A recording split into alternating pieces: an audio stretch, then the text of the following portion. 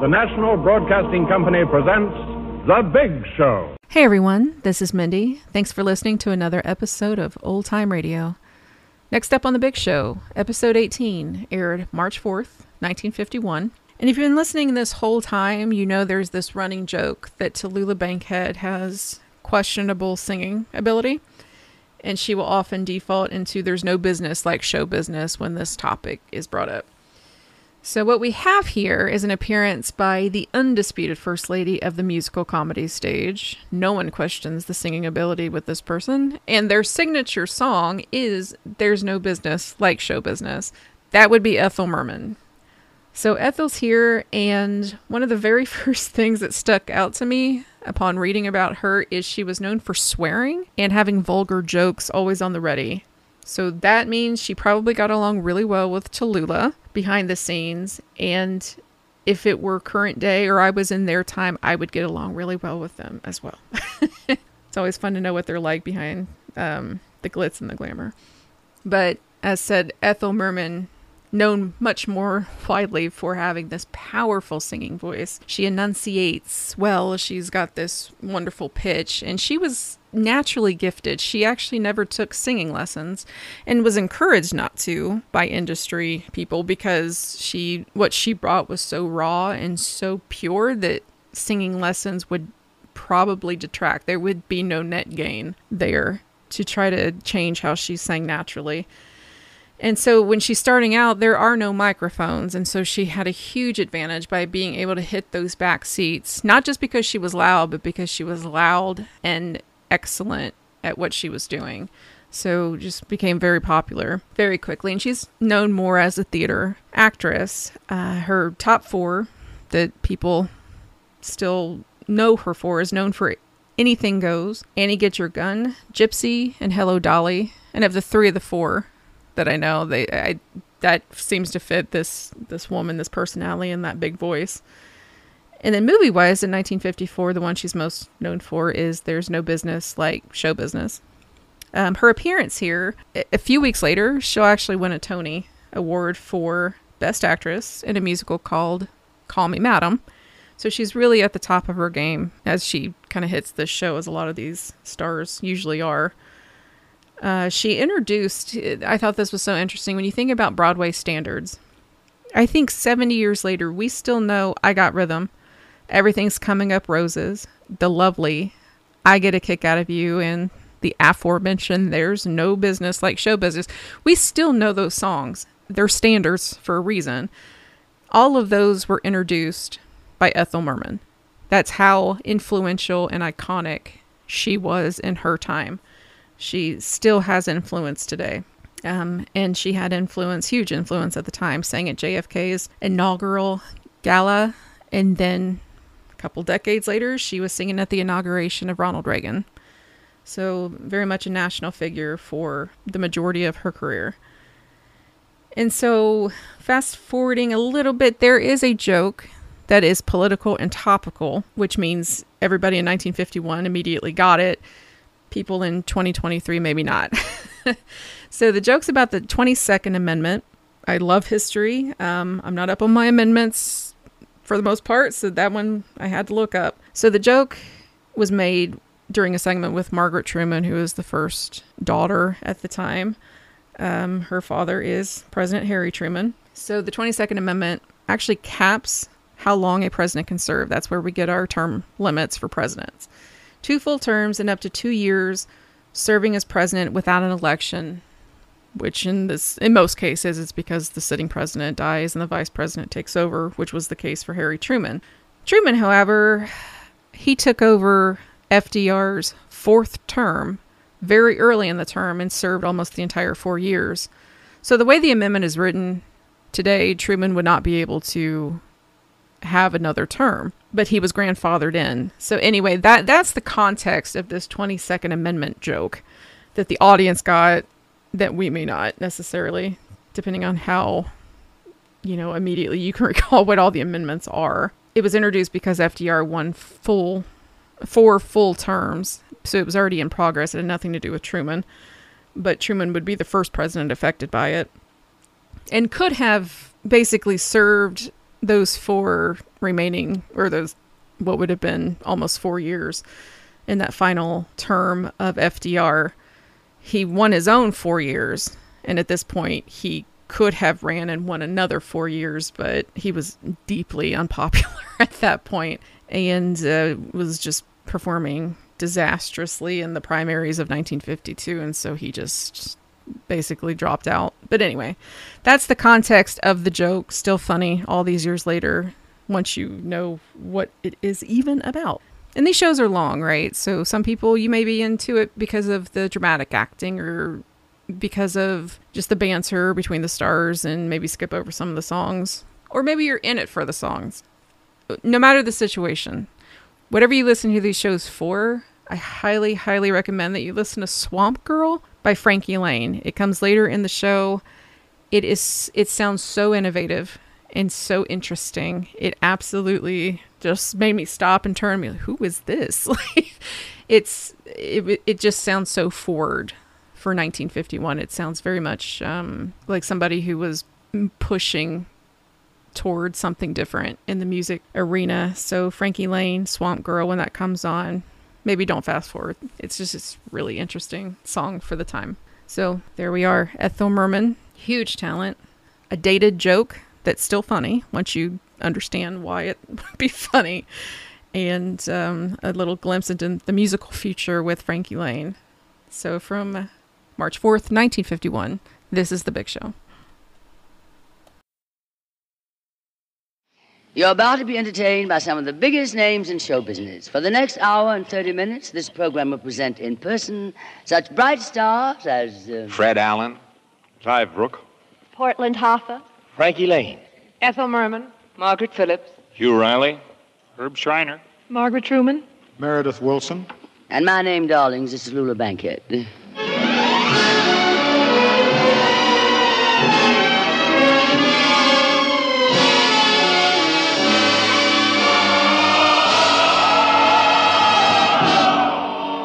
The National Broadcasting Company presents The Big Show. So listen, America, the curtains of America, we're going to fill your parlor full of stars. The Big Show. 90 minutes with the most scintillating personalities in the entertainment world. Brought to you this Sunday and every Sunday at the same time as the Sunday feature of NBC's All-Star Festival. And here is your hostess, the glamorous, unpredictable Tallulah Bankhead.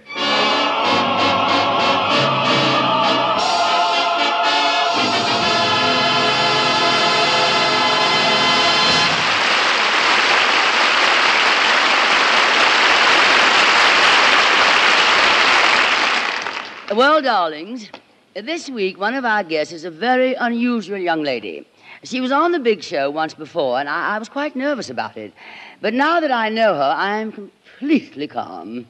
I am determined to take this whole thing in my stride. My name is not Tallulah Bankhead.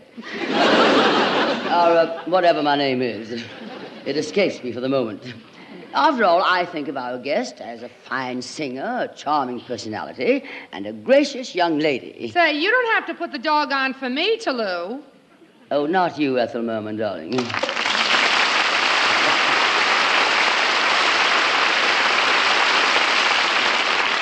Ethel, my sweet, I wasn't talking about you. I was referring to another singer on this program, Margaret Truman. Well, leave us not forget that I, too, am a singer. Ethel, I'm not forgetting. It just so happens that Margaret is a personable young woman. Yes, I vote for that. A very warm and regular girl. I vote for that, too. And her father is President of the United States. Leave us not forget that I, too, am a singer. Well, darling, you just keep on reminding us, will you? Besides, we sing different kinds of songs. Margaret sings classical stuff, and I sing popular. She's famous for long hair music, and I'm famous for pop.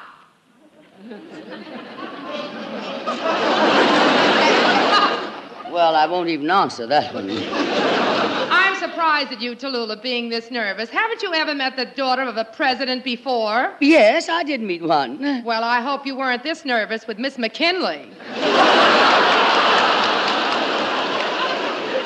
Ethel, That's the way you talked to me a few months ago on your first appearance on this show. I was hoping you'd be a little more pleasant on this, your second and last appearance. All right, Toulouse, no more knocking. Very well, no more knocking. And I'll start off by saying I like your dress very much. Now, what do you mean by that, Crack? Nothing. I just said I like your dress. Ethel, my pet, I've known you long enough to know that when you say you like my dress, you're hiding something. That's more than your dress does. Now, just a minute, no knocks, Ethel. In the first place, I have nothing to hide. You said it, I didn't. Ethel, darling, this is really getting embarrassing. I mean, with Margaret Truman on the program and you and I acting like this, well, what'll she think? Now, let's be friendly. How's your play doing? Annie Gets Your Gun. Toulouse, they're closed a couple of years ago. Oh, I'm so sorry, darling.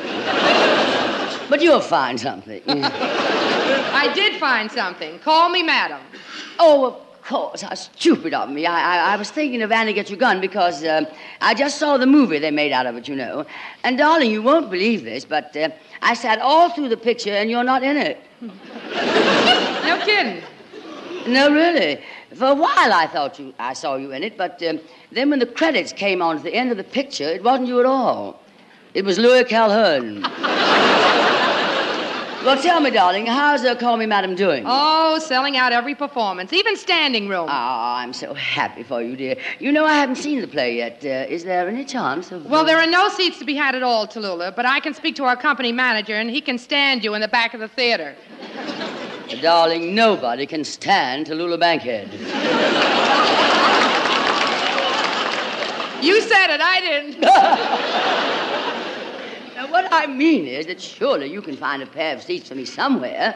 Well, I mean, I got you a pair of tickets for this show tonight, and we fill 3,500 seats in this theater every Sunday. Now, how many does your theater hold? Oh, we hold only about 1,700. 1,700? Why, darling, I fill twice as many seats as you do. You said it, I didn't. But you must remember, Tallulah, I fill the theater 6 nights a week and 2 matinees. People come from all over to hear me sing. Well, people come to hear me sing too, Ethel. Since you were last on this program, I've been singing quite a bit. Well, maybe, but I have a larger repertoire than you have. You said it, I didn't. Oh, I mean song. Oh, I don't know. No? Okay. Well, we'll see about that. Blow, Gabriel, blow. Come on and blow, Gabriel, blow. Give my regards to Broadway. Remember me to Herald Square. I got rhythm. I got music. I got my man who could ask for anything more. I'll be seeing you in all the old familiar places. Folks are dumb where I come from. They ain't had any learning. Still, they're happy as can be. You do it how it comes naturally. Give my regards to Broadway. In olden days, a glimpse of stocking was looked on as something shocking. Now, heaven knows, anything goes. Give my regards to Broadway.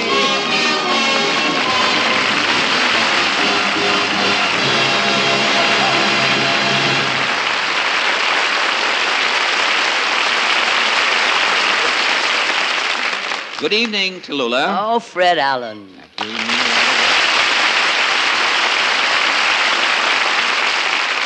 Fred, I'm awfully glad you dropped in on the show tonight. You know Margaret Truman is with us again. Yes, I know, Tallulah. She's on the show for the second time. Uh-huh. This will give me a chance to say goodbye to her.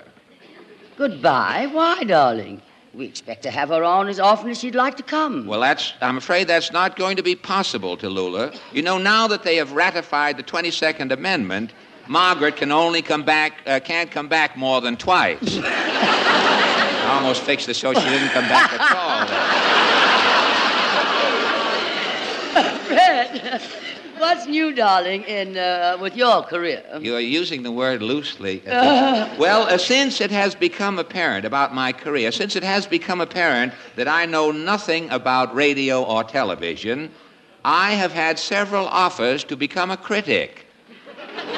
Oh, Fred, I hope you'll give our show a good notice. Oh, I'm going to do better than that, Toulouse. As it is the custom now among the critics, I am going to present this show with an award. Now, all of the shows in radio or television are getting awards, most of them for courage. But we haven't gotten anything on this show. And I am here to remedy that omission. I have brought along a small framed citation. And before presenting it to you, I should like to read the inscription. Ah, please do, darling.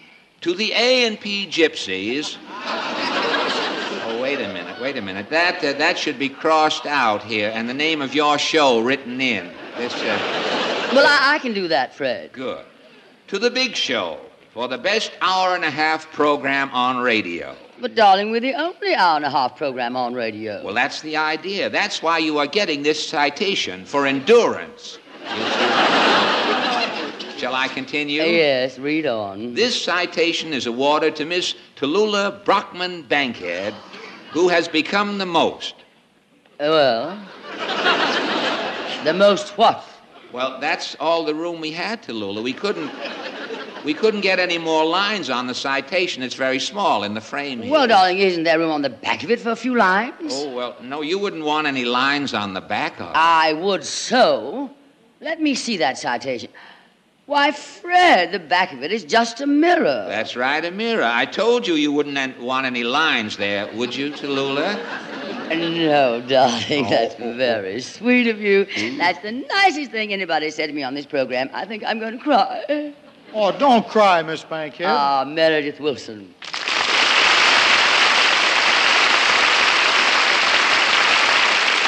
Meredith, darling, I'm so touched by this tribute Fred Allen has just paid me, and you could help a lot with one of your fine, bouncy tunes right now. I'll be glad to. What will you play?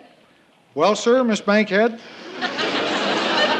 as long as Fred has given you a citation, the Big Show Orchestra and Chorus would like to dedicate this next number to you. Oh, well, this must be my day. Thank you, darling. We want to dedicate it to you because it's a 40-year-old number and it's being revived. Well, thanks. I think. Play it, Buster. Okay, it's called Abba Dabba Honeymoon.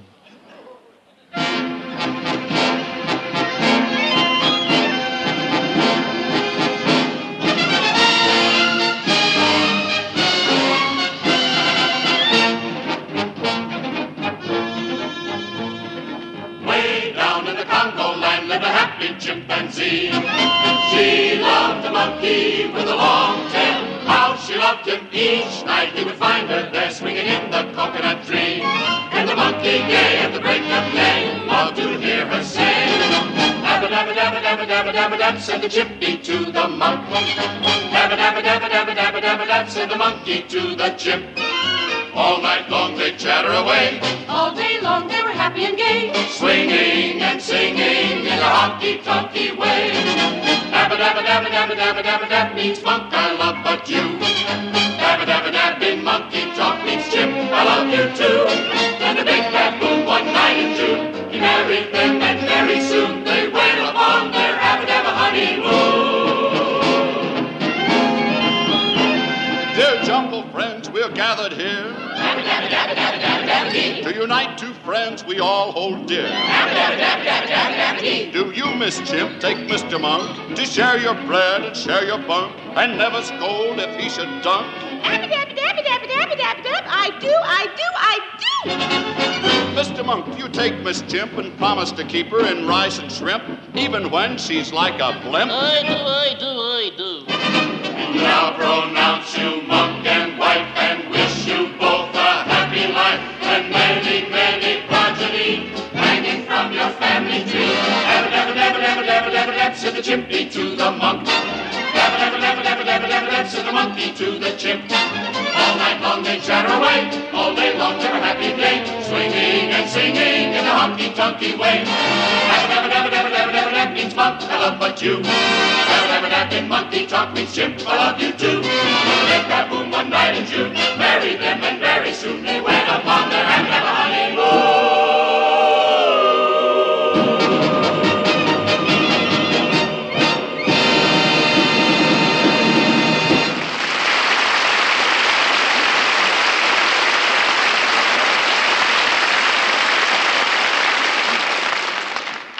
Ladies and gentlemen, we are happy to welcome to the big show 3 distinguished players currently starred in the late Philip Barry's play at the Morosco Theatre, Mr. Clive Brooke, Miss Margaret Phillips, and Mr. Hugh Riley.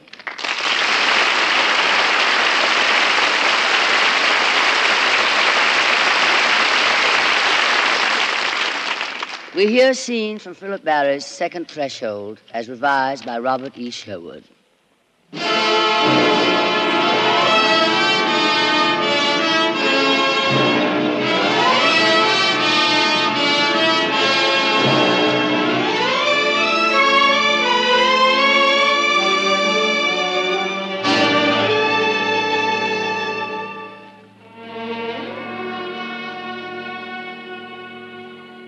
Second Threshold is the story of a man, Josiah Bolton, who has carved for himself a distinguished career in law and in service to his country. He has arrived at the point when he has accomplished most of what he set out to do, but now he finds these achievements meaningless, his ambition futile. He wonders, well, here I am, but where am I? Where do I go from here? This feeling has become so strong that he has lost all interest in living itself. He even contemplates taking his own life. The fact that his daughter, Miranda, is about to sail for England to contract a loveless marriage with a man twice her age adds to Josiah's despair. It is in this state of mind that Miranda finds him on the eve of her departure. Do you remember that night in Washington, Father, when you wrote out your resignation to the president? I remember it well. Quite an eloquent document, if I may say so. I stormed and railed at you for being a quitter. But I certainly didn't know how completely you had quit. I didn't know that you were resigning from the obligation to live. Maybe it's a little like, I don't know. Casting off from all you've had and taking your bearings from new stars you can scarcely see. Does that sound too romantic? It sounds lonely. Lonely. No, I don't know. I expect there are compensations. Whistle in the dark enough, and sometime you may hear an answering one. Pleasant weather down there? Good. Who's that? I didn't hear anyone. A vision. An apparition. Quite an intelligent one. It's usually around here somewhere. I talk to it often. Father! Yes, daughter. Father, why can't it be the same again? The same as what? As when we worked together, when we were close to each other. Miranda, I would remind you of a passage in the Bible. It's one of the most beautiful and also one of the bitterest. I never heard you quote a passage from the Bible in all my life. If the salt has lost its savor, wherewith shall it be salted? It is thenceforth good for nothing, but to be cast out and to be trodden under the foot of men. Think that one over, Miranda, then go on your way. Pick up your things, my dear, and move on.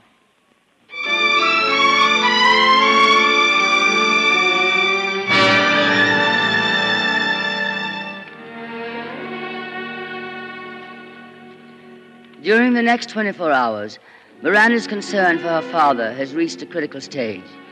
She has postponed her trip to England and is determined to make her father face the issue squarely.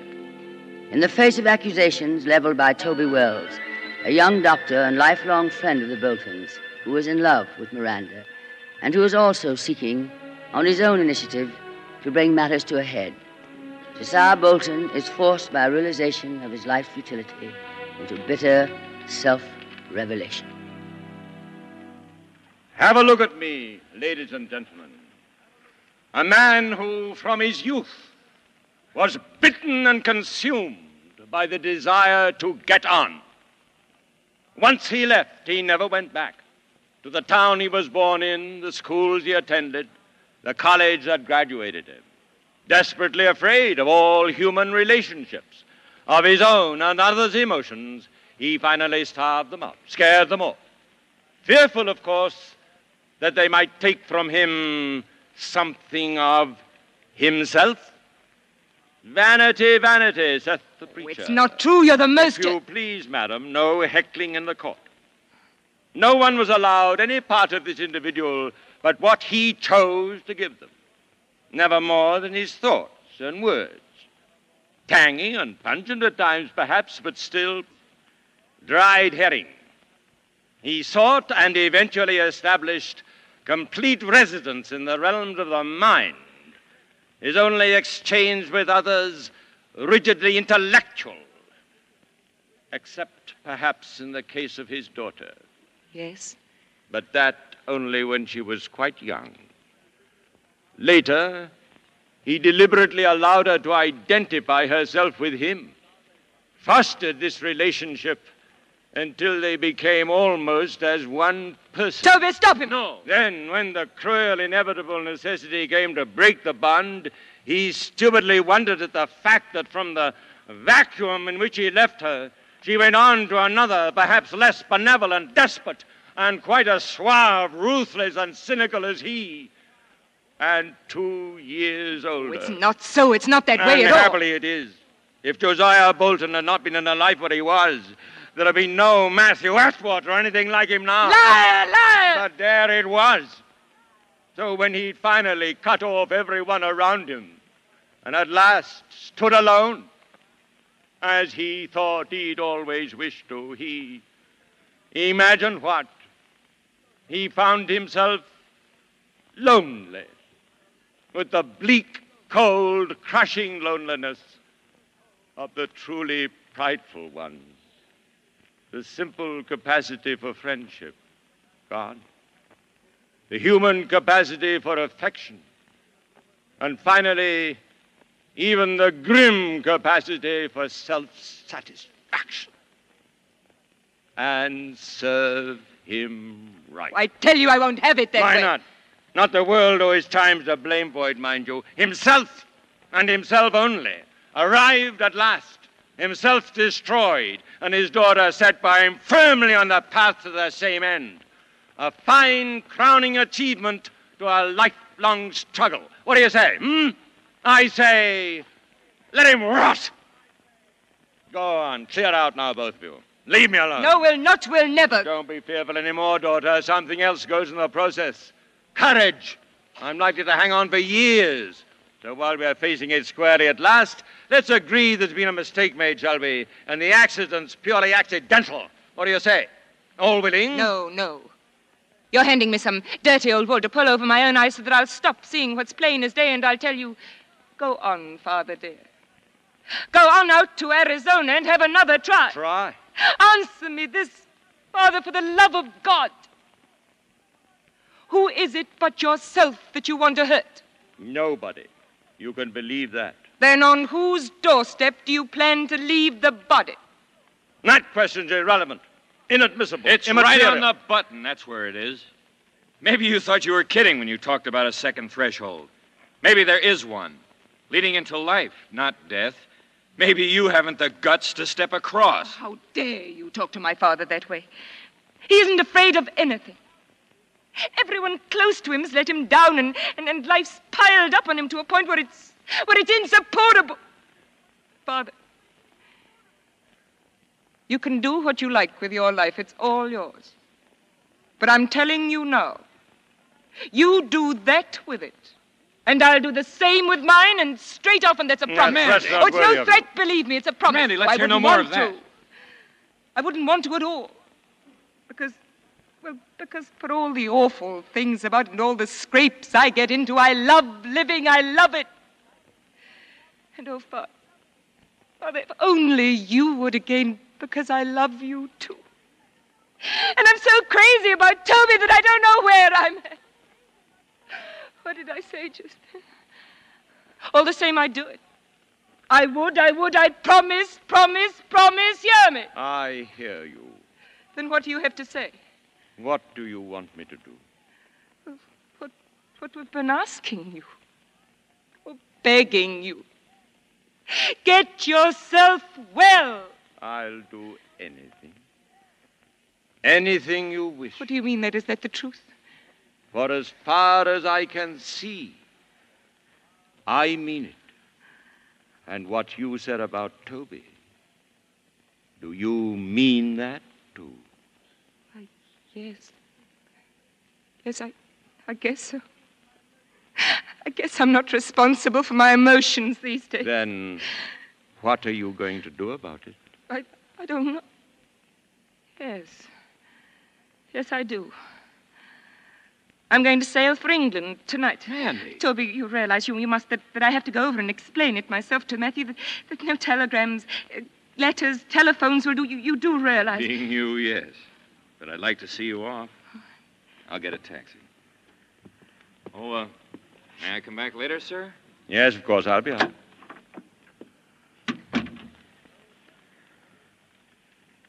No sentiment between us. Never was any. No. So I can say something, can't I? If you want to. I'm glad about what's happened today. Because you discovered I'm not such a brain after all. I'm just plain dumb. No. I discovered that my daughter doesn't want her father to die. Now get the devil out of here. Go on. Don't keep the Cunard line waiting.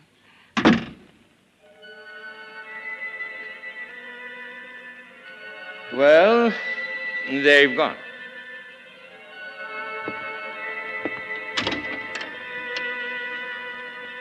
Yes, I hear you, old friend. But I have to tell you that I am not interested. So go away. I don't want you round here. Go away. Beat it. Get out.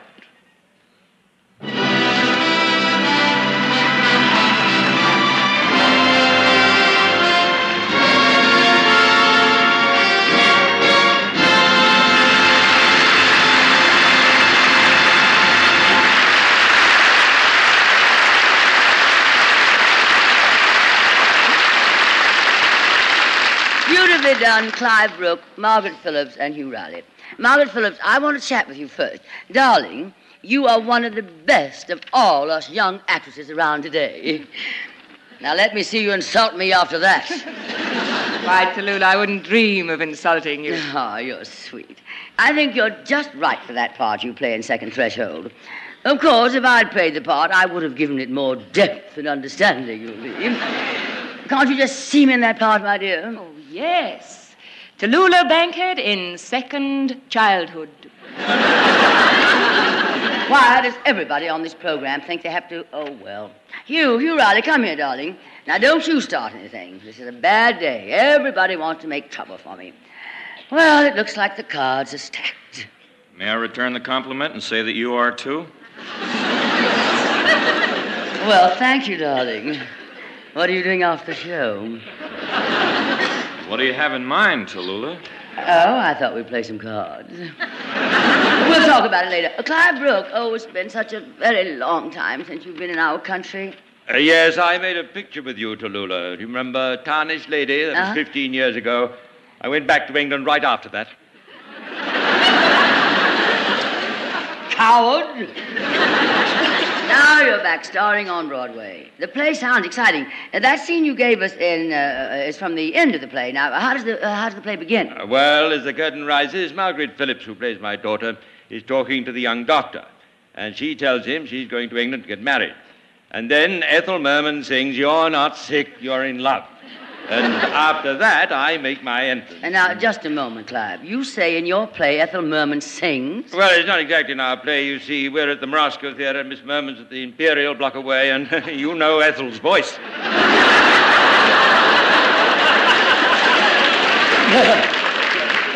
Yes, I do indeed. Well, I'm glad somebody knows my voice. When do I get to sing my song on this program? Ethel, darling, I've explained to you that Margaret Truman is on our program, and she is also a singer. Now, we must wait till we all meet her. Well, let's meet her. You'll all meet in a few moments. Oh, and Fred, how about you? Don't you want to see Margaret Truman again? Well, I certainly do. I have this envelope here I want to give her. Oh, really? What's in it? My taxes.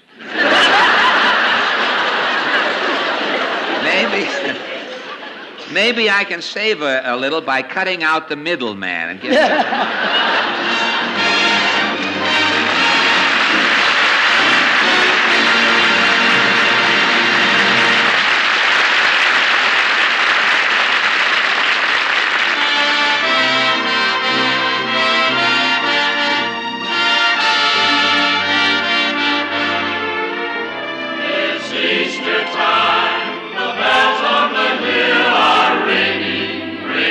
once again. There's a smile on the face of this age-old world that seems to say, Amen.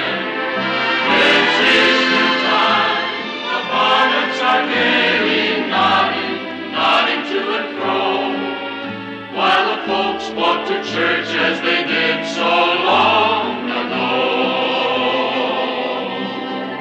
And there's a basket on the dining room table with fancy Easter eggs for all. And there's a lily in all its glory, standing in the hall. It's Easter time, the dawn of the year. You have been listening to It's Easter Time, played by Meredith Wilson.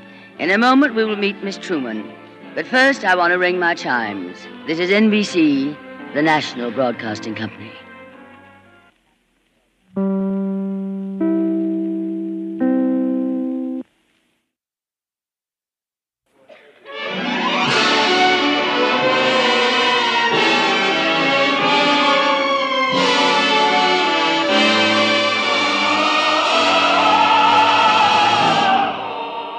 The Big Show. This is the National Broadcasting Company's Sunday extravaganza with the most scintillating personalities in show business. The Big Show, the Sunday night feature of NBC's All-Star Festival, is brought to you by the makers of Anacin for fast relief from the pain of headache, neuritis, and neuralgia. By RCA Victor, world leader in radio, first in recorded music, first in television. And by Chesterfield, the cigarette that has for you what every smoker wants. Mildness with no unpleasant aftertaste. The cigarette that brings you Bing Crosby and Bob Hope. The big stars of this program are Fred Allen, Clive Brooke, Portland Hoffa, Frankie Lane, Ethel Merman, Herb Schreiner, Margaret Truman, Meredith Wilson and his Big Show Orchestra and Chorus. And every week, your hostess, the glamorous, unpredictable Tallulah Bankhead.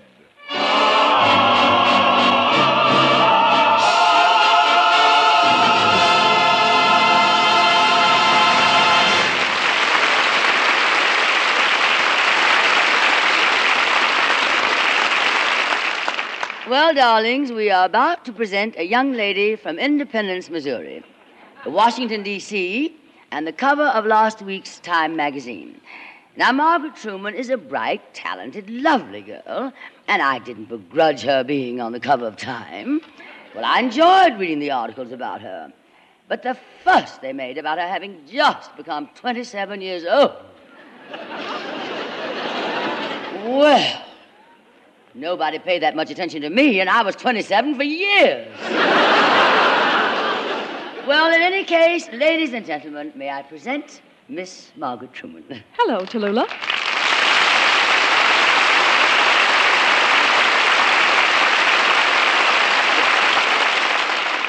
Well, Margaret, darling, I presented you as simply and unpretentiously as you asked me to. But I still think you're wrong, you know. This is such a large theater. You could have had such an impressive entrance with the big orchestral fanfare and you riding on top of an elephant. Are you kidding, Tallulah? Me on an elephant? Oh, I see what you mean. Oh, I'm so sorry. I wasn't thinking. I would make a mistake like that. I feel like a jackass. That's more like it. Margaret, I was just talking about that story in Time magazine. It had a lot of warm, personal touches that I loved. For instance, that one episode in your life when you were at school and you had picked up the habit of calling everybody dearie. That was a true story, but I was finally cured of the habit. Yes, the story said your father fined you 10 cents every time you used the word dearie. Yes, and I was completely cured when it cost me 40 cents in one evening at the dinner table. That 10-cent fine really works. You should try it, darling. Try what, darling? Try breaking yourself of the habit. Of what habit, darling? Don't you know? I don't know what you're talking about, darling. You use 3 of them in a row. That would cost you 30 cents. 30 cents for what, darling? That's 40 cents. 40 cents, darling. I'm talking about you, darling. The time you were fined 40 cents for saying dearie, darling. They began introducing new taxes with you rather early, didn't they, darling? If they'd started with you, darling, we'd have a national surplus today, darling. Isn't she sweet? Speaking of making money, Margaret, the article in Time said you're cleaning up with concerts, radio and television appearances, RCA records. Why, Margaret, you'll be making more money than a president of the United States. Well, a vocalist always makes more money than the accompanist. Well, darling, Margaret, what's new in the romance department? Oh, I haven't time for that now, Tallulah. My career takes up all my time. I know, but you should have innumerable men to choose from. Because after all, darling, you're charming, personable, attractive. And besides, Margaret, who wouldn't want to marry you? After all, you are working. So how come you're still single? Now, look here, Judy Holliday. Well, after all, Tallulah, let's face it. Why aren't you thinking of marriage? You're personable, attractive, charming, and after all, you're not getting any richer. Well, this month is March the 15th, and it, darling, who is? So let's take in a little money now, shall we? And let Ed Hurley read a message from the sponsor. If you would like to know a quick, easy way to ease the pain of a headache, neuritis, or neuralgia, then by all means, try Anacin. Your own dentist or physician may at one time or another have handed you an envelope containing Anacin tablets. Then you already know how incredibly fast and effectively Anacin brings relief. Anacin is like a doctor's prescription. That is, Anacin contains not just one, but a combination of medically proven active ingredients. For your own sake, try Anacin. Anacin is sold to you on this guarantee. If the first few tablets do not give you all the relief you want as fast as you want it, you may return the unused portion and your money will be refunded. You can get Anacin tablets at any drug counter. Anacin comes in handy boxes of 12 and 30 tablets and economical family-sized bottles of 50 and 100.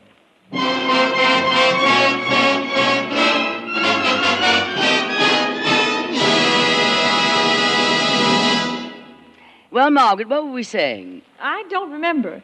But I would like to say that I'm glad you invited me to be on your show this week. Ah, Margaret, you're sweet. I can't tell you what a thrill it is to be on a program with a star of such great magnitude. Oh, Margaret, you're sweet. You know I've always admired Ethel Merman.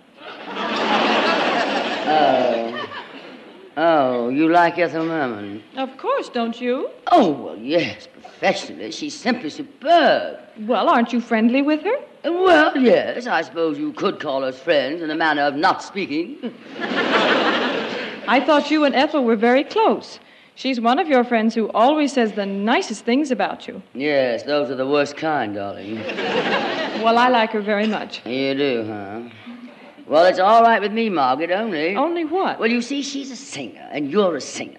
And Ethel told me before the show that she feels it's more important to sing later in the show, and she'd prefer you to sing first. Oh, is that all? Well, Tallulah, it doesn't matter to me who sings first, just so it's Ethel. Well, you see, that's the problem I'm having this week. Well, say, Tallulah, perhaps I can help solve your problem. Oh, Fred, darling. Come here, Margaret. You remember Fred Allen. Of course. Hello, Fred. Well, how do you do, Margaret? It's so nice to see you again. How is everybody at home? Oh, they're away on a short vacation down in Key West. Oh, that's nice. And how is the good old Veep? I think he's away, too. Really? And you're spending most of your time here in New York? That's right, Fred. Well, who's minding the store?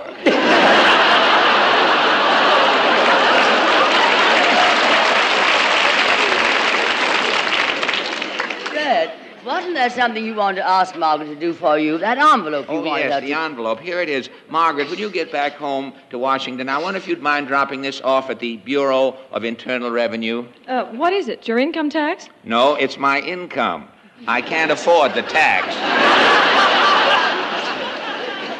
And by the way, I'd appreciate it if you'd explain to the man there about a little item they may question here on my tax. I've listed $42,552.20 under entertainment. That's when I was doing my television show. Well, was it really entertainment? Well, Margaret, that's another question. Well, television is still in its infancy, isn't it, Fred? No, it was in its infancy about 2 years ago. But it's grown up now and has reached the walking stage. More people are getting up and walking away from it than... Fred, can we get back to our original subject, darling? You said something about solving my problem. Now, having two singers like Ethel Merman and Margaret Truman on the show. Oh, yes. Well, from what I heard, neither Ethel nor Margaret wants to sing first. Mm-hmm. Well, I have a young lady here who will sing first. She's waiting off stage here now. And with a little persuasion, I can keep her off stage. Mr. Allen! Too late. Portland Hopper.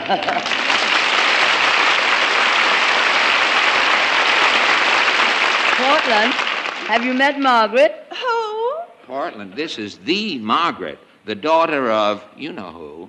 Oh, I'm pleased to meet you, Your Highness. And how is your sister? Hello, Portland. In the first place, don't call me Your Highness. In the second place, I have no sister. Well, doesn't Princess Margaret have a sister named Elizabeth? And she has a son named Charles? Aren't you Charlie's aunt? Darling, you're thinking of Ray Bolger. Ray Bolger is her sister? Portland, this is Margaret Truman.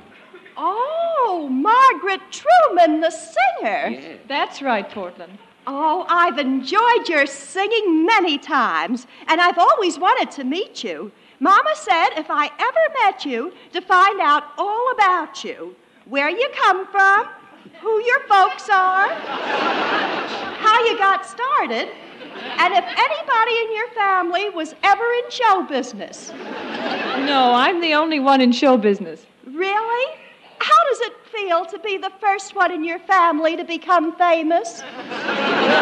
Fred, can't you do something about this?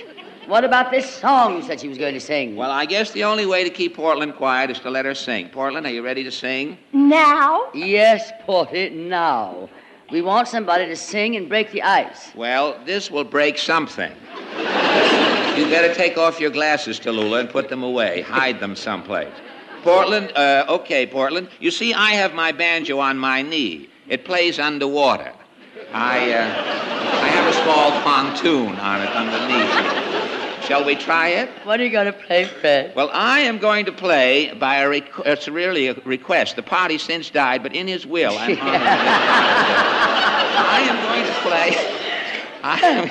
I'm going to play an old song, Sweet Marie, on my banjo. And Portland will sing a reasonable facsimile of it. Now, this may be a momentous evening. This may be the end of radio and the end of all music as we know it today.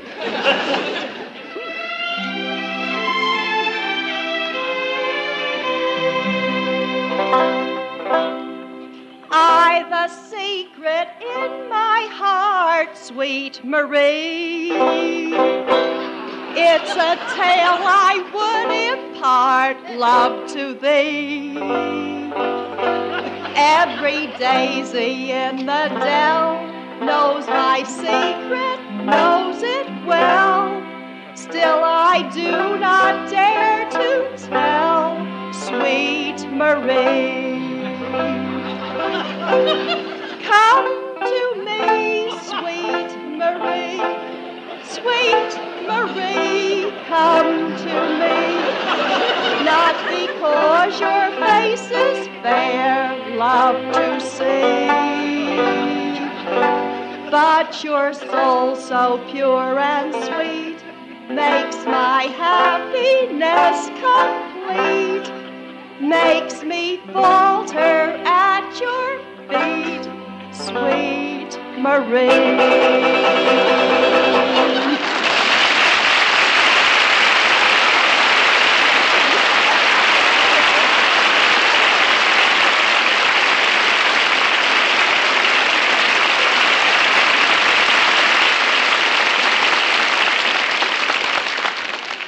Here's a word from RCA Victor. Inch for inch, your best buy in television is RCA Victor 19-inch. Yes, a great many families have taken this advice to heart and bought the thrilling RCA Victor 19-inch, truly the most exciting buy in television. When you buy television, remember that the set you choose will be the very hub of your home for years to come. So select the screen size you'll really want most. The bigger and better RCA Victor 19-inch pictures are the just right size for family viewing. Big enough to watch from across the room, and yet so clear and sharp you can sit up close. That's RCA Victor's million-proof quality for you. Quality proven in over 2 million homes. Your dealer can show you RCA Victor 19-inch television in a table model, a console floor model, or a combination television radio phonograph. See them. Learn why, inch for inch, your best buy in television is RCA Victor 19-inch.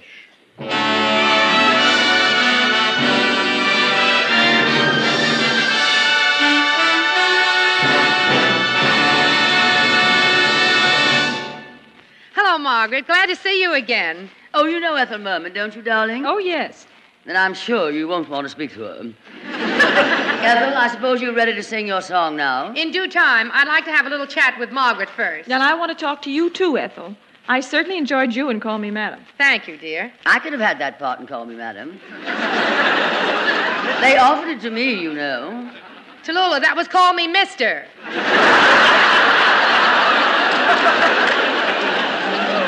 Oh, yes. Ethel, I've enjoyed you in many of the plays you've done. I saw you in Annie Get Your Gun several times. That ran 4 years, didn't it? No, Margaret, 2 years. Oh, only half a term. But even so, singing as exuberantly as you do every night for 2 years, I wish I had your lungs. Don't mention that back in Washington. They've taken everything else I've got. A special exhale tax, no doubt. By the way, Margaret, I was in Washington a few weeks ago, and I tried calling you at the White House, but there was no answer. Oh, you should have tried the Blair House. They would have called me to the phone. The Blair House? What's that, darling? A candy store? How's everybody back home, Margaret? They're fine, thank you. How's your family? How are your 2 children, that cute little girl and that bright little boy? Oh, Ethel and Bobby are wonderful. And, Margaret, I trust you won't think I'm being the typical doting American mother when I tell you that I hope someday my son will grow up to be president of United States Steel. Now, look, darling, it's all very well to have you 2 girls standing here blabbering, but I think it's time for a song. Oh, good. Go ahead, Ethel. Sing something. Oh, no, you sing, Margaret. My song can wait. Oh, but I'm sure everyone's waiting to hear you sing. It's very kind of you to say that, but I know they're anxious to hear you sing. Oh, no, they want to hear you. Oh, I'm sure they want to hear you. Give my regards to Broadway. Oh, no, in that case, I'll sing. Don't bother, Ethel. I'll sing. I'm all ready, darling. I don't care who sings, as long as it's one of us.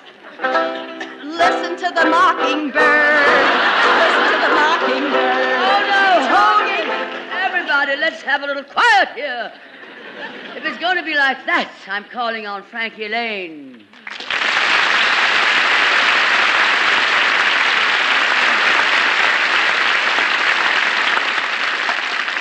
And the song that Frankie is going to sing is that sensational record he made of Swamp Girl.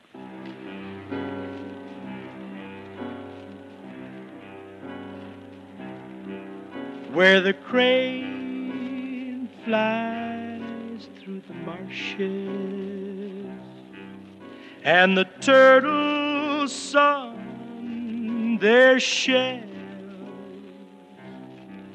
where the water rat goes swimming, that's where my swamp girl dwells. Where the sunlight never wanders and the moonlight never falls, where the water's black with the devil's track, that's where my swamp girl calls. What did she say there, the girl with the golden hair, to make me follow her down there? How did she look when she took me by the hand? Tonight her hair will float in the water and the gold will no longer shine. It will spread like a fan in the water while she makes a mysterious sign. I have seen that sign before. Her eyes are like the whippoorwill, and her eyes are like the fall. Her eyes are just like the diamondback stretching in the dawn. I have seen her face in the water and the chilling look in her eyes. And if you see her, then you must leave her. Never follow where this illusion lies. Or will you go to the girl with the golden hair down there where her work is done? Will you embrace the night and turn your back on the sun? She'll say it's better there in the water where it's cool and calm and serene. She will call you to come to the water, to a world made of emerald green. I have heard that call before. I can hear it when I'm weary. I can hear it when I'm ill. I can hear it when the joy of living seems to have lost its thrill. For my swamp girl lives inside of me, and she leaves me pale and warm. She dares me, she tears me like paper dolls are torn. Calling, come to the deep, where your sleep is without a dream. Calling, calling for me.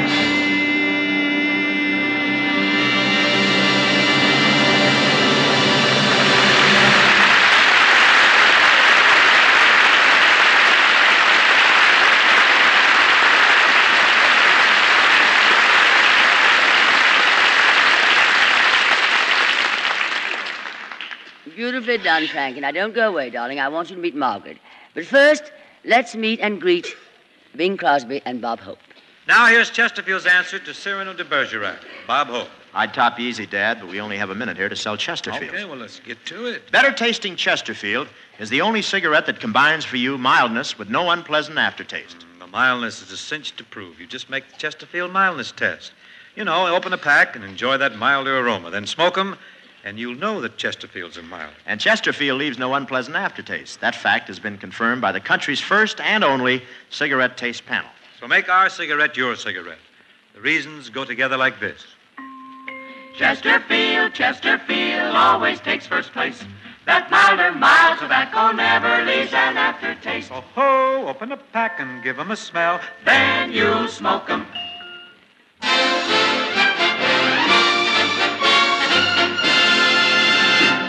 Hey, Frankie, come here, will you please, darling? Hiya, Tallulah. I'm going to have you meet Margaret Truman in a minute. You might be able to help her, you know. She's making records for RCA Victor. You've been pretty successful with your records, haven't you, Frankie? Well, let's just say that we've been pretty lucky. We've made some records, though, that have sold over 1 million copies. Yes, I know. You make those long-selling records. But what I can't understand is where you find the time to make all those millions of records. Each one must take at least 3 minutes. No, darling, you don't understand.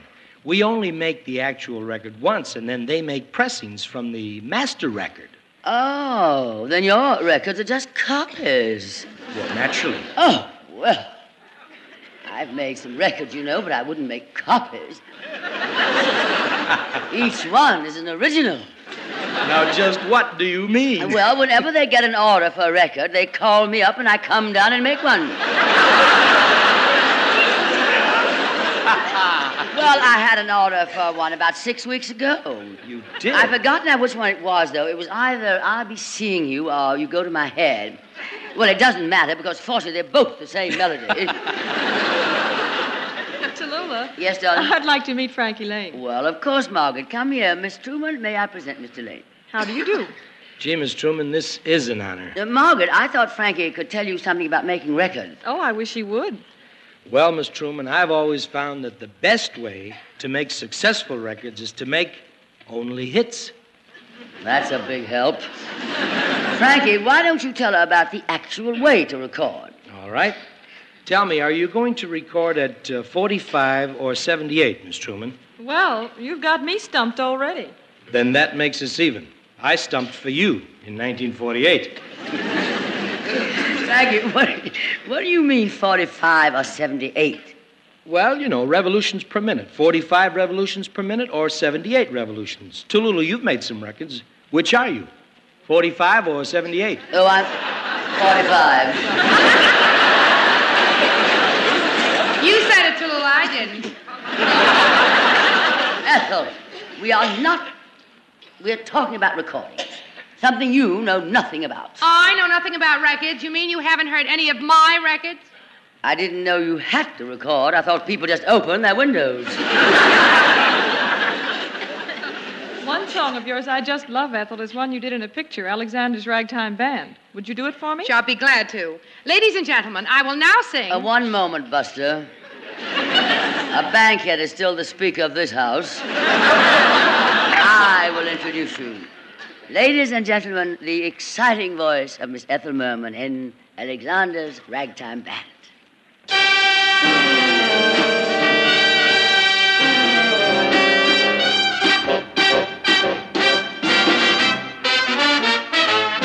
Come on and hear Alexander's Ragtime Band. Come on and hear, it's the best band in the land. They can play a bugle call like you never heard before, so natural that you want to go to war.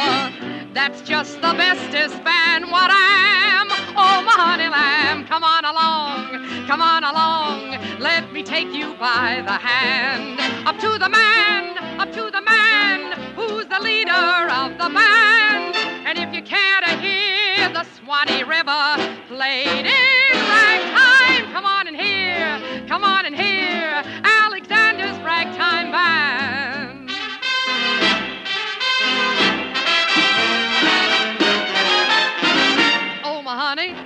Oh, my honey, better hurry and let's meander. Ain't you going to the leader man, ragged meter man? Oh, my honey, let me take you to Alexander's grandstand brass band. Ain't you coming along? Come on and hear. It's the best band in the land, so come on and hear Alexander's Ragtime Band. Come on and hear, it's the best band in the land. They can play a bugle call like you never heard before. That's just the bestest band what I am. Oh, my lamb, come on along, let me take you by the hand. Up to the man who's the leader of the band. And if you care to hear the Swanee River played in ragtime, come on and hear Alexander's Ragtime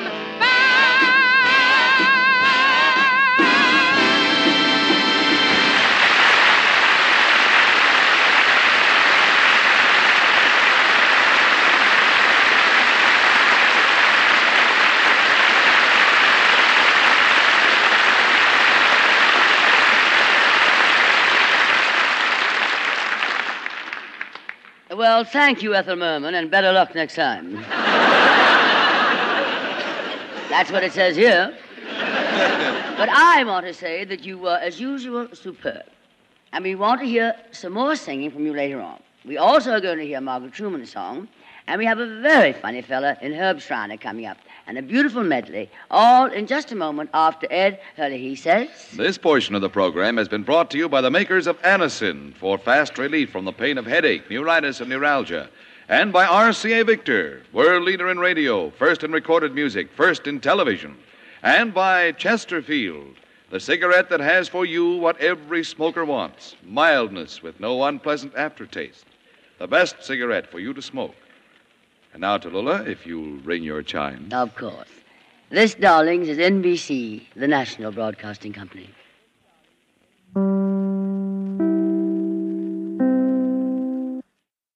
This is The Big Show. And Tallulah Bankhead is about to introduce Miss Margaret Truman's song. Yes, darlings, this is the moment you've all been waiting for, I'm sure. We're about to hear... Miss Bankhead. Oh, yes, Herb. Oh, ladies and gentlemen, this is that fella from Indiana, the very clever Herb Schreiner.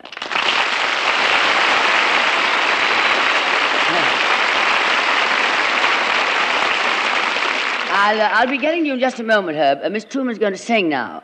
That's all right with me. I hope she sings something classical. Do you get any classical music back home? No, we don't get any of that. How about opera? No, we don't get any opera. We get quite a bit of snow, though. Well, I'm sure that must be fun, dear.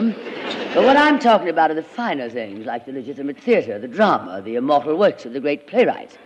Do you ever get any Shakespeare in your hometown? Well, I'll tell you, Miss Bankhead, we had one Shakespeare company come there one time, and they put on this here Romeo and Juliet, but nobody went. You see, the Boy Scouts had put on the very same show once, and once he used to go, we all knew how the story come out.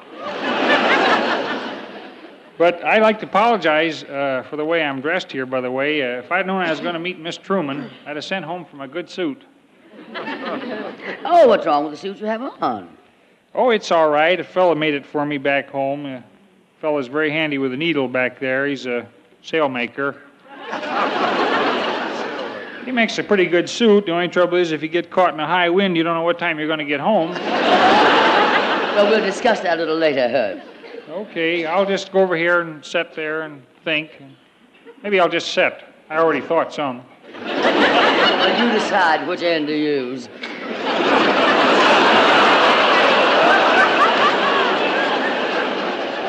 Enjoy yourself, darling. Meanwhile, here she is, ladies and gentlemen, Margaret Truman singing Love is Where You Find It. Meredith, if you please, darling.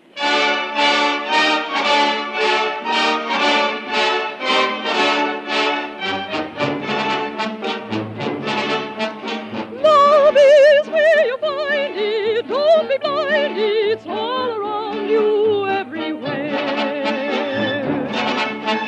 Take a chance now, for romance now. Tell someone that you care. Spring love comes upon you. When it's gone, you feel a spell. Soon, though, in the moon glow, you'll find that a new love is there. Love is where you find it. They've designed it to be waiting everywhere. It may hide from you for a while. It may come tonight in a smile. But if we got a new love, only a friend of true love.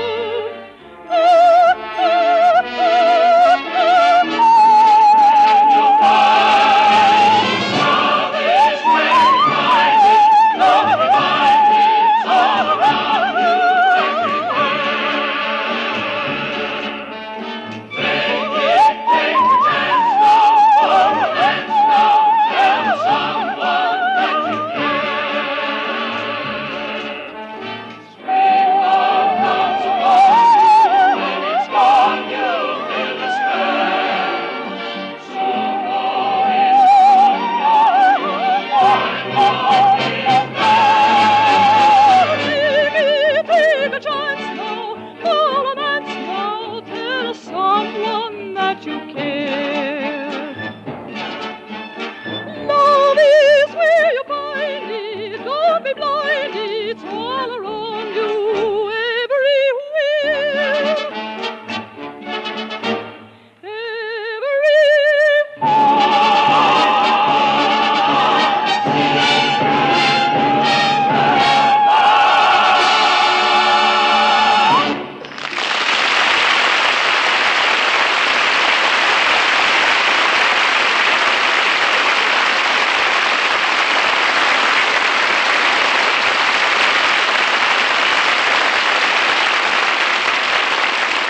Brother, Margaret, Truman, brother. Darling, you're a wonderful voice tonight. Thank you, Tallulah. Oh, Margaret, I'd like you to meet Herb Schreiner. Oh, how do you do, Mr. Schreiner? I understand you're from Indiana. That's right, Indiana. 13 electoral votes. I sure enjoyed the song, Miss Truman. That's the name, ain't it? Just want to be sure. You got some swell voice on you. Oh, do you like classical music? Oh, I love it. I'm kind of musical myself, you know. I used to play the harmonica and note and everything, you know. I see. And I was always interested in the classical stuff myself. I mean, if a number wasn't classical, I wouldn't mess with it. That's right. Fine. In fact, one of my best tunes I used to play was something like the one you just sang. It was one, of course, that came from way back in the days there with King Louis the XIII, and it was actually very classical. This number, I'll tell you the truth, harmonica playing is a funny thing. I was always kind of crazy about show business anyways, and around home there, the harmonica kind of kept me going. I was always kind of anxious to get into some kind of a show. I was in a small show there once. We had me and another fellow got into this, we worked in a drugstore window with our show. And well, he was very good. He was dressed up like a doctor, and I was, the other fellow, I was barefooted. And we were going along pretty good, and then my corn healed up, and I had to quit. Put kind of a crimp in us. But it's very hard to get started in the show business in a small town. Miss Bankhead, I was just thinking, you know, we only had actually one fella that ever got on the stage from around home there. He was well, he was actually cut out for it. He was a very, kind of a nice wit on him. And, actually, he was a genius. And he was very smart, too. He was one of these fellas, kind of a smart genius, the only one I ever run across myself. And he was no dummy either, I'll tell you that. Some of the stuff that fellow had come out with, I remember one particular night, there was a bunch of us, we was down in front of the feed store, and we wasn't doing nothing. And we'd been at it for about a week, we was trying to get it finished, you know. And he pulled a good one on us. He walks up and he says, long time no see. Well, we laughed quite a while over that. I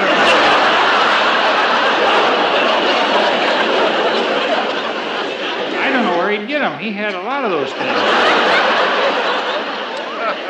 Oh, what a sense of humor he had. I'll tell you, I don't know. Of course, he had traveled. He was one of these fellas. He'd been everywhere. He'd been up to Michigan there once and got back all right, you know, and he knew his way around, and he used to read. He read all the time. He was a regular bookworm. He got the Pauper Mechanic every month. Anything new come out, he'd get it, too. He is just as quick as a trigger. He had this, you take like when the Hotfoot come out. He was the first one in town to send away for the directions. He's just as quick, and I tell you, he had, I believe, without exaggerating, Miss Bankhead, he had one of the best personalities that I've ever run across. He got it from drinking, too. It was the darnest thing. He did. He was drunker than a skunk quite a bit, and it just seemed to, it kind of set him off, and in fact, it put him over. I'll tell you what he did. He got into this big club from the east here, this Alcoholic Unanimous. Well, he was way up in that. I don't know how far up there he was. In fact, I tell you, he was a mail order member. He didn't even go to the meetings. He used to drink and send in the empty bottles. They'd give him credit. But he was a very nice fellow, and you'd never look, when you first take a look at that fellow, you wouldn't think that he had the wit on him that he had. When he first come to town, he'd just been kind of a stranger there. And he'd been a traveling fellow selling lightning rods. And he's going along swell. And then one night he got caught in a storm with a bunch of samples. And I don't know, he just kind of lost interest in it then. And he couldn't seem to he wanted to stay there in town. He couldn't get started. He didn't know what exactly to do. And he just tried everything. He was selling busted cookies there for a while, you know. And he was weeding onions and delivering sheep dip, anything he could to get going. And finally, he got a little bit better known, and people got to kind of liking him, and he was doing odd jobs. He just getting known. People letting him do little jobs, like if they had a cat up a tree, he'd climb up there and get the cat. And they'd usually give him something for it, of course. And they'd usually give him the cat, anyways. Well, just when he was getting kind of discouraged, he wasn't going to make anything or get anywheres, overnight he become a huge success in one afternoon. It was a very odd thing. He found a nickel in a potato. Now, that put him over. It was in a regular live potato, living potato. Right in there, he had it cut open so you could see the nickel. And that thing put him over. Well, his name was in the paper every day for a week. The paper only come out once a week, but he was in there. And on the strength of that, he started, acting very important. He had some cards printed, and Sunday afternoon, why people would come around in front of the house, and drive up there and sell balloons and everything, and they'd stand around out there in front, and they'd say, "There he is," and he was too. He was one of these. Well, he was very slick. And he seen he had a good thing there, and the very day that he really got going, they sent some fellas out from New York, a couple of radio fellas. They was going to, I think there was some We the People, I believe there was. They come out, they was going to put him on the radio. At the time, we didn't have no television. We were still trying to get something good on the radio. These two fellas was going to put him on, and the very day he was getting interviewed, his potato disappeared. And the nickel in there and everything, he was just wiped out. It was just,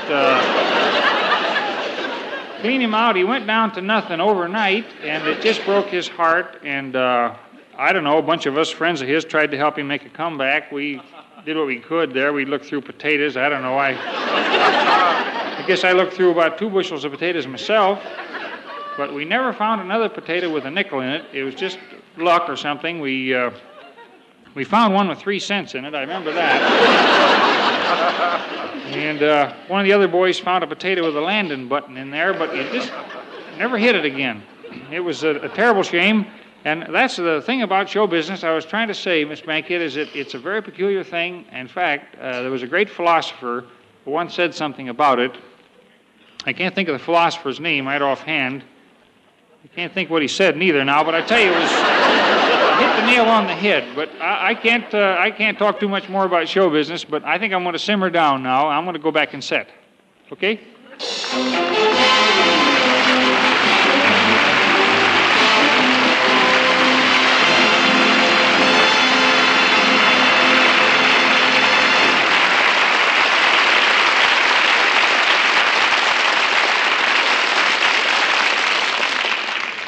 Herb Schreiner, that was like a breath of fresh Indiana air. You must come again very soon.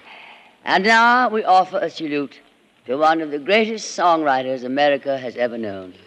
That naturally would be the beloved Irving Berlin.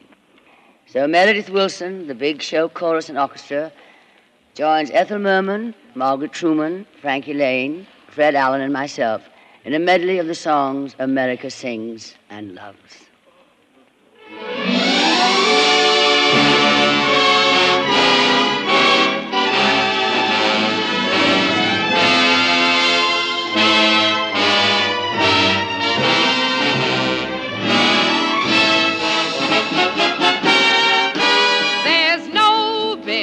Like show business, like no business I know. Everything about it is appealing, everything the traffic will allow. Nowhere could you get that happy feeling when you are stealing that extra bow. There's no people like show people. They smile when they are low. Yesterday they told you you would not go far. That night you opened and there you are. Next day on your dressing room they've hung a star. Let's go on with the show.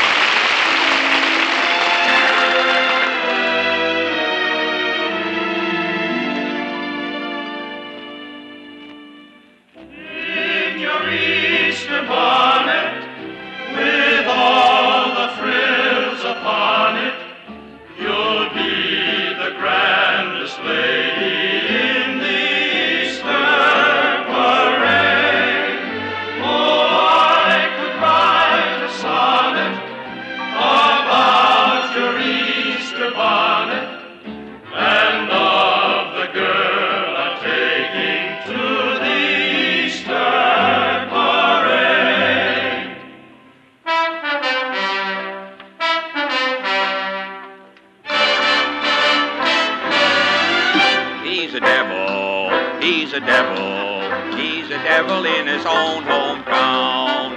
On the level, he's as funny as a clown. Down at the fair with all the other hackers, he received first prize for playing checkers, and he cheated. Can you beat it? He's a devil in his own hometown.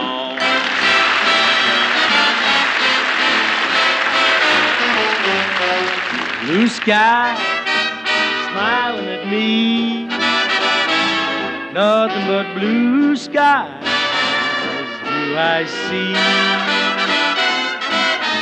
Bluebirds singing a song, nothing but bluebirds all day long.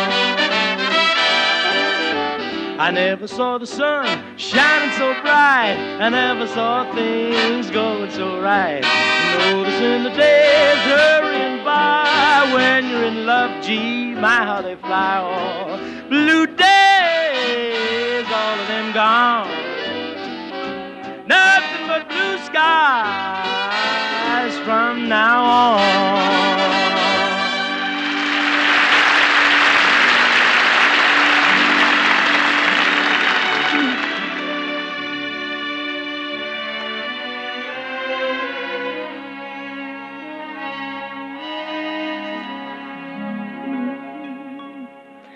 Remember the night you said I love you. Remember you bound by all the stars above you. Remember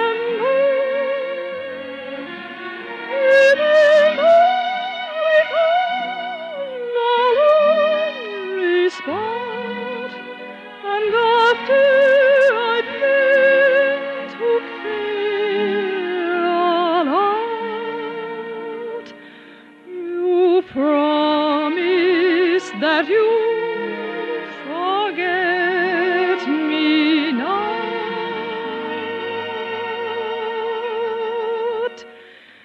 but you forgot to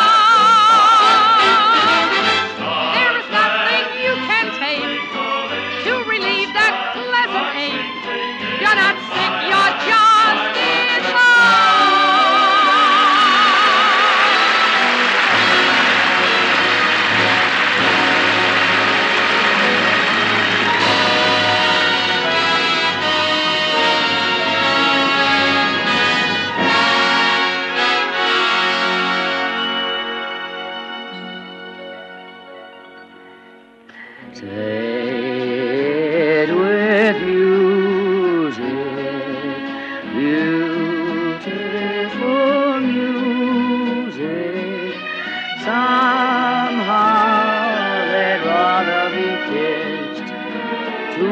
the strings of Chopin artist, a melody mellow, played on a cello, helps Mr. Cupid along. So say it with a beautiful song.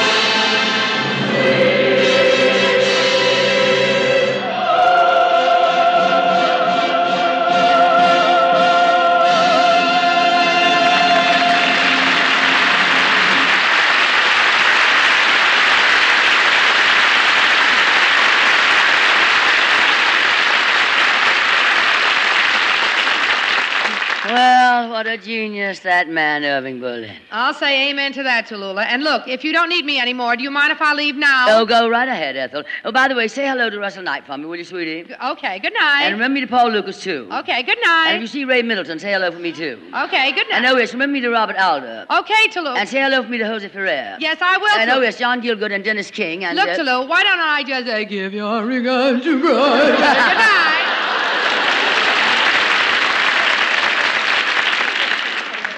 Isn't she dull? Tallulah, I'd like to run now, too, if you don't mind. Oh, Margaret, why don't you wait and we'll have dinner together? Oh, thanks, Tallulah, but I really must run. But, Margaret, I thought we might have a little chat. Some other time, Tallulah. Good night. I really must run. All right, if you must. Good night, darling. Those Trumans always running. Oh, Fred, are you leaving? I want to talk to you. Have you got a minute? Oh, yes, Tallulah. It may surprise you to know that my great-great-grandfather was a minute man. And ever since then, in our family, we have always had a minute. And accumulating all of those minutes, I have arrived at the time when I have the entire evening. No, we're from not now supposed on. to come in, Fred. Oh, darling. Well, thank heaven for one man whose time is his own. Bolivar and I. Fred, I wanted to ask your advice on how to deal with these guests I have on the show. You know, sometimes they do get out of hand. Like Ethel Merman, for instance. Well, Tallulah, I am so glad that you asked me. Now, I've noticed on several occasions that you have trouble. Now, what you really need, if you really will take my advice, what you need is to learn to be firm. Yes, darling. You need an iron hand. Uh-huh. The mailed fist. Yes. You know, the Rock of Gibraltar. Mm-hmm. Now, that's how I handle people. Just show them that you are the boss. Fred, are you coming? Oh, yes, coming right away, Portland. Well, I'm sorry, Tallulah, I have to run now, too. The Rock of Gibraltar, huh? Mm-hmm. What happened to your mailed fist, the iron hand? Well, I forgot to tell you, everything I have is in my wife's name. Good night, Fred.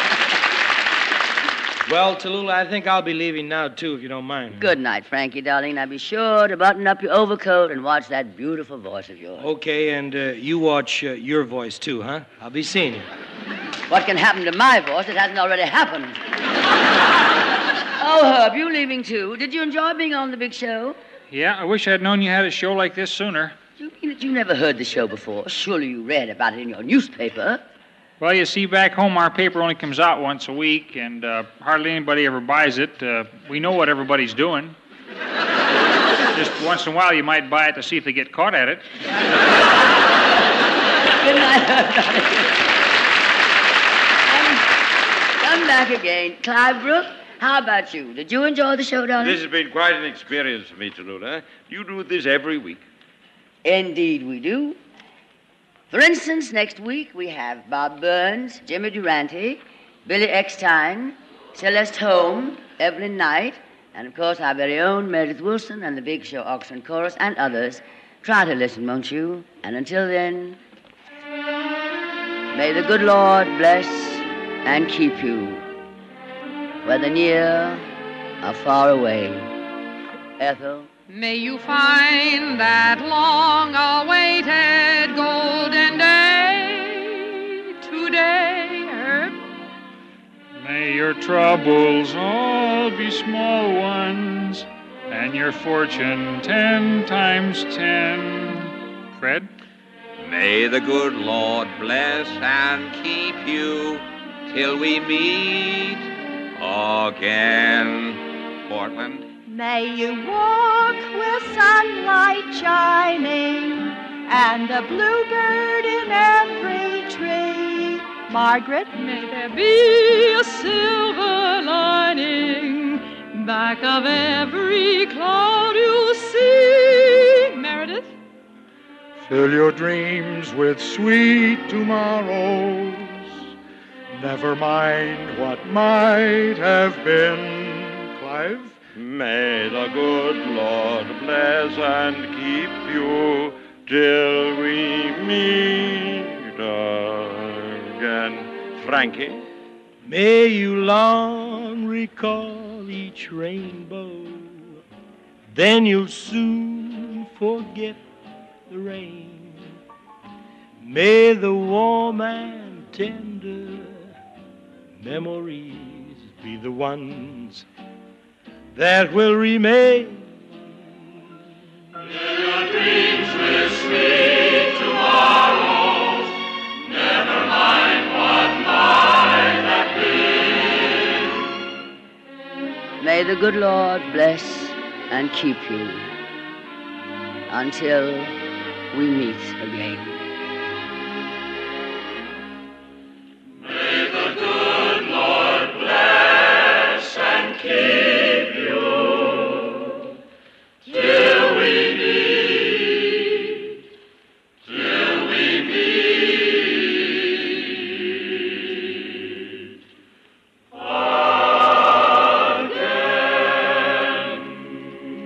Good night, darlings, and Godspeed to our armed forces who hear these broadcasts each week all over the world.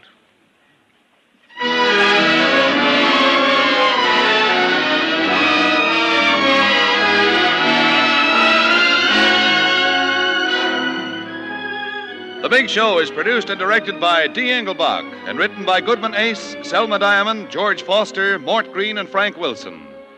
Keep tuned to NBC, for in just 1 hour, Theater Guild on the Air presents a great production, Shakespeare's Hamlet, starring John Gielgud with Dorothy McGuire and Pamela Brown. This is Ed Hurley speaking.